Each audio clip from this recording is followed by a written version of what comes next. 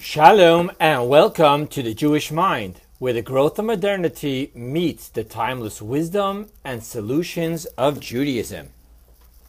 This lecture is called The Peaceful Warrior, subtitle, Peacefully Battling the War of Life. There is a very defining verse in the book of Job that reads, "Because man is born for trouble, but flying creatures fly upward." Rashi, the classic commentator of the 11th century, explains the verse as, and I quote Rashi, "Because man is born for trouble, for it is impossible that he should not sin and receive trouble as punishment for sin. He is not like the flying creatures, the angels and spirits, who fly upward and are not of the earthly creatures." Other editions read, "Fly upward so as not to be among the earthly creatures, over whom the adversary and temptation rule." Many define the word in the verse le'amal to mean hard work rather than as trouble. However, the content is the same. The key words here are, and I quote, "over whom the adversary and temptation rule," end quote. Thus, the meaning behind hard work or trouble for which man was born speaks of the inner war that the person must wage against his inner adversary and inner temptations that must be conquered, stripped naked, and transformed. This raging battle is a lifetime's war, as our sages teach. Do not believe in yourself until the day you die. To emphasize this point, the Talmud points this teaching towards Yochanan the high priest, Yochanan the high priest officiated as high priest for 80 years, and in the end he became a min. A min is someone who did not follow the oral law. To appreciate what the Talmud is saying, we must understand that a high priest who entered into the Holy of Holies on Yom Kippur and was not worthy of doing so would die in the Holy of Holies. Yochanan the high priest entered and exited safely the Holy of Holies 80 times, and nevertheless he ended up succumbing to the inner war and fell victim to his inner adversary and inner temptations. Thus, this life of battle, which is mandated of each and every one of us, from the holiest high priest to the simplest water carrier, seems to be telling us that there is no rest for the weary and no inner peace for the mortal. This lecture is going to explore this lifetime of battle, its purpose, and how to find inner peace while waging it. Our Torah portion, called Teitzei, begins with, I'm going to quote the opening verse, "If you go out to war against your enemies, and the Lord your God will deliver him into your hands, and you take his captives." Upon this verse, Rashi comments, "If you go out to war," the verse here is referring to an optional war, i.e. not obligatory, since in reference to the obligatory war to conquer the land of Israel, it would be inappropriate to say, "and you take his captives," because that has already been stated regarding the 7 nations of Canaan. "From these people's cities you shall not allow any soul to live." To understand what Rashi is saying, we must first explain that there are 2 types of war that the Jewish people are commanded about in the Torah. One is the obligatory war concerning the nations of Canaan who lived in the land of Canaan before it became the land of Israel. Concerning these wars, we are obligated to conquer all of the nations of Canaan. In this war, if the people of the land did not leave, but stayed to wage war, no prisoners can be taken, so that the people of these nations do not remain within the land. The second type of war is an optional war, as of those that King David fought to broaden the borders of Israel as the people of Israel grew and their needs needed to expand and grow. In these wars, prisoners were allowed to be taken.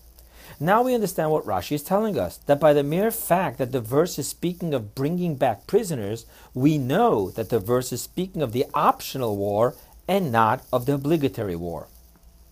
The Alter Rebbe, Rab Shneur Zalman of Liadi, founder of Chabad, gives us the deeper mystical insight to this verse and tells us that the verse is speaking of the spiritual war that we explained previously in the opening of this lecture. Rab Shneur Zalman explains that this is the war of prayer. The Zohar teaches that the time of prayer is the time of war. Why?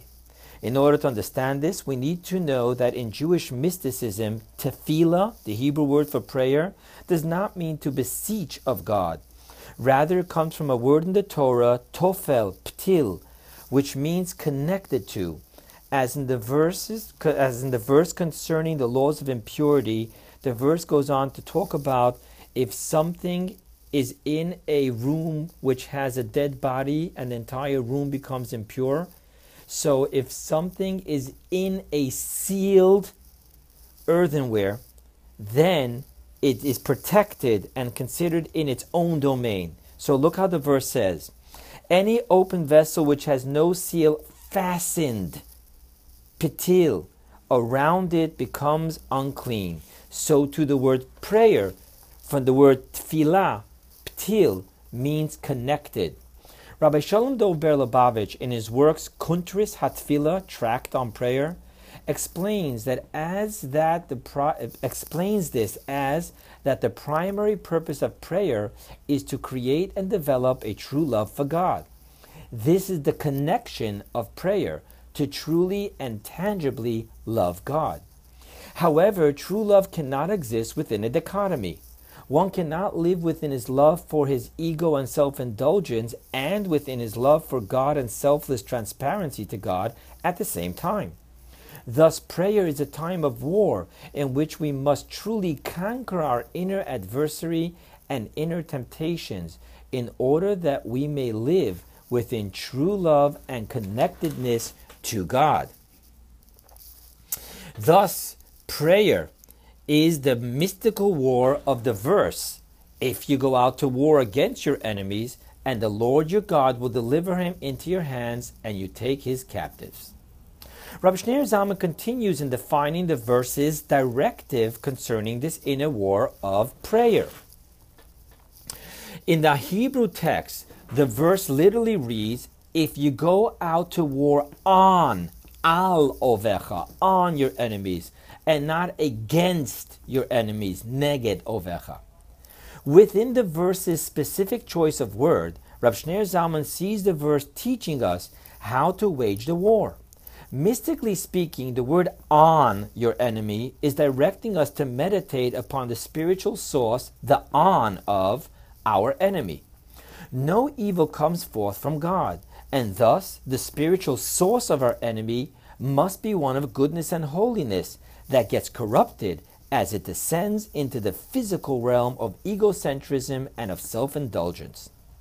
The source of our inner temptations is the source of our animalistic soul, which are the four animal faces described in the book of Ezekiel, in the prophet Ezekiel's description of the holy chariot, the throne of God. Ezekiel describes that he saw the face of a lion, ox, eagle, and human. The entire concept of the holy chariot is that it carries and is subservient to the glory of God. Thus, these animal forces and their tremendous power of passion within its source is transparent and subservient to God. It is only in the descent of this animal power and its power of passion that it loses its transparency to God and instead becomes subservient to our ego, as it transforms into our inner adversary and our inner temptations of self-indulgence and selfishness. Understanding that the source, the on of our enemy, who we must wage war against, is pure and good, empowers us to wage the war of prayer victoriously and to even bring back prisoners, meaning that we strip our power of passion from egocentric self-indulgence and instead transform it into a passionate love for God, Torah, our fellow Jew, and for the well-being of Israel. The Rebbe of Righteous Memory now steps into the discussion and questions the contradiction between Rashi and the Alter Rebbe. As we previously quoted, Rashi defines this verse to be speaking of the optional war, while the Alter Rebbe, Rav Shneur Zalman, is defining this verse to be speaking of the most obligatory war of all, the very war that is the primary purpose of the life, which is to develop a connection and true love to God. To understand the Rebbe's answer to this contradiction between Rashi and the Alter Rebbe, we need to redefine the definition of the word optional, which in Hebrew is rishut, to mean peaceful. Thus, we are speaking here on a mystical level of the war warrior, which is the obligatory war, and the peaceful warrior, the optional war. Additionally, we need to understand that while at the onset of the ultimate obligatory spiritual war that we speak of does start as that of the war warrior, with forcefully humbling, forcefully suppressing, and forceful sobriety, however, from there we develop into the optional spiritual war of the peaceful warrior, with opening ourselves up to peaceful transformation and peaceful recovery.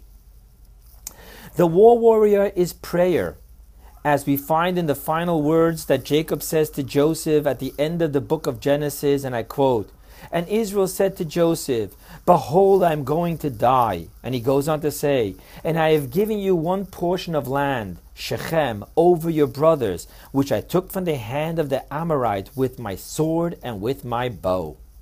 The famous Onkelos, who was the nephew of the Roman emperor who converted to Judaism and wrote a translation of the entire Torah, which serves as an authority used in understanding the verses, the Onkelos translates the words, "my sword and my bow," to mean, "with my prayer and my beseeching."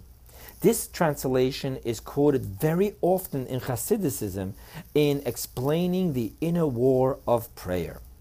The reason why prayer is the obligatory war of the war warrior is because prayer comes from below, from the human elevating himself up to God. Therefore, it begins within enemy territory, within the environment and paradigm of the egocentric self-indulgence manifestation of our power of passion.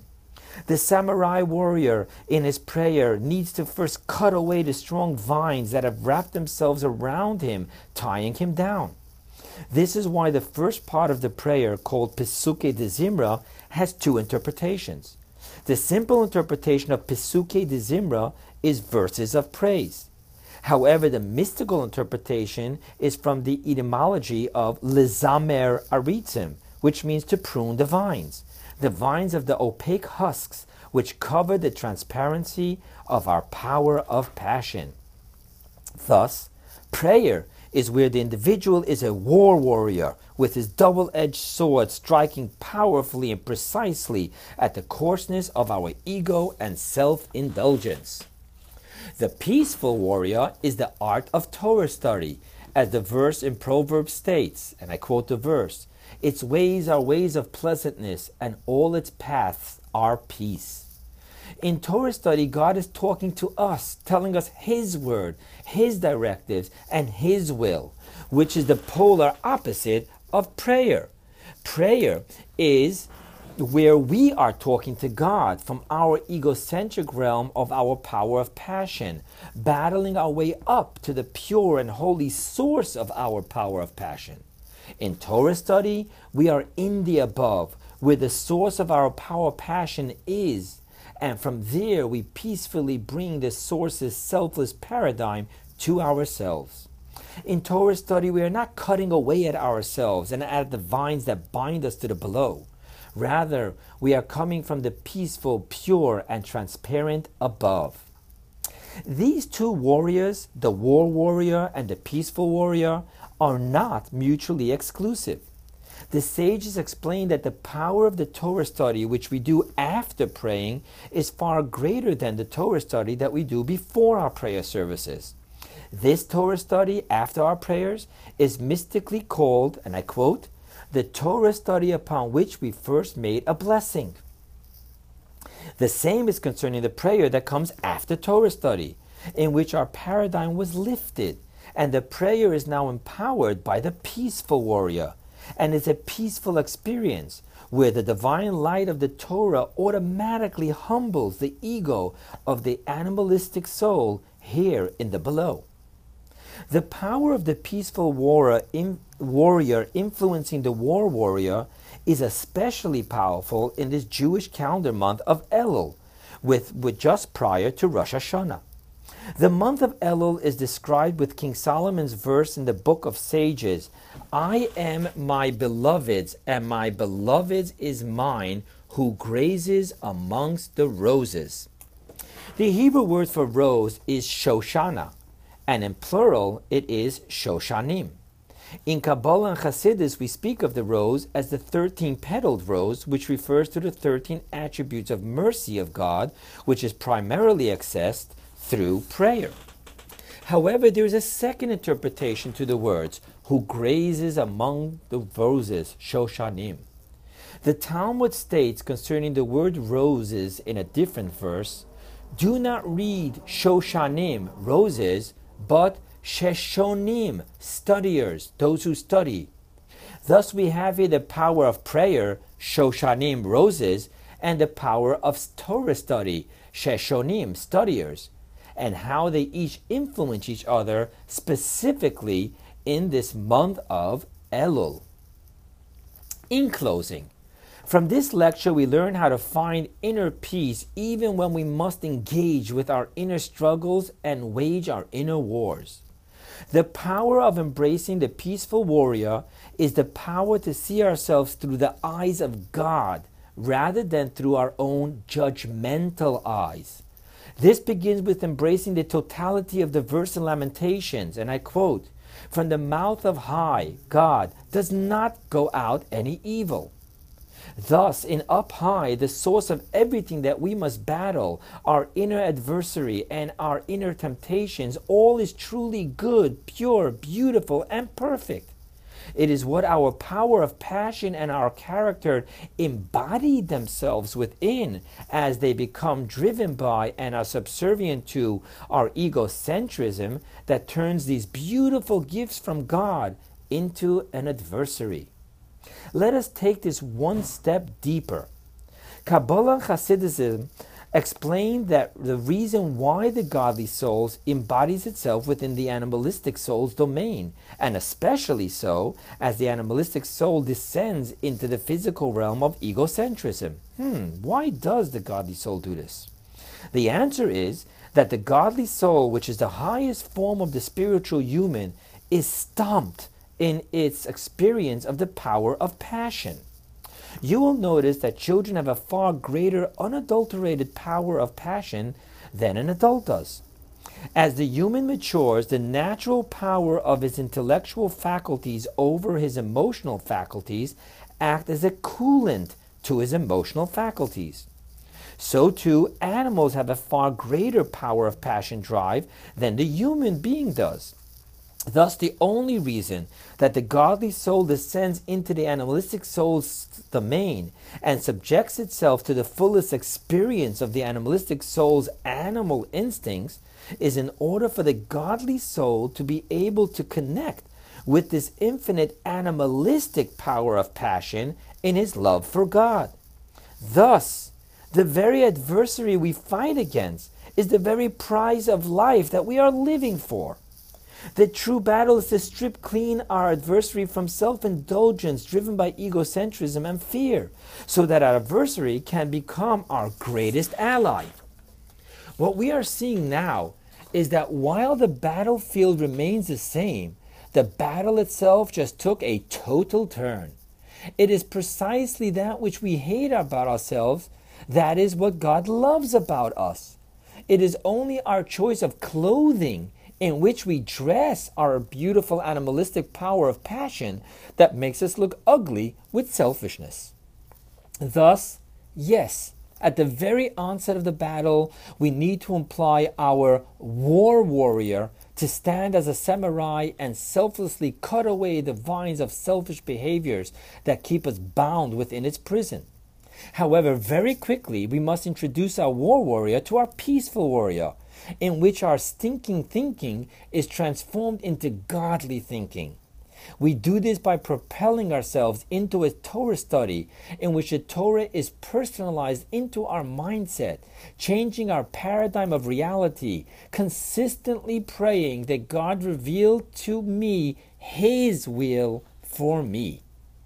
It is in this peaceful prayer that God reveals His will for me that our true inner peace is found. Friends, modernity offers growth, and growth comes with challenges.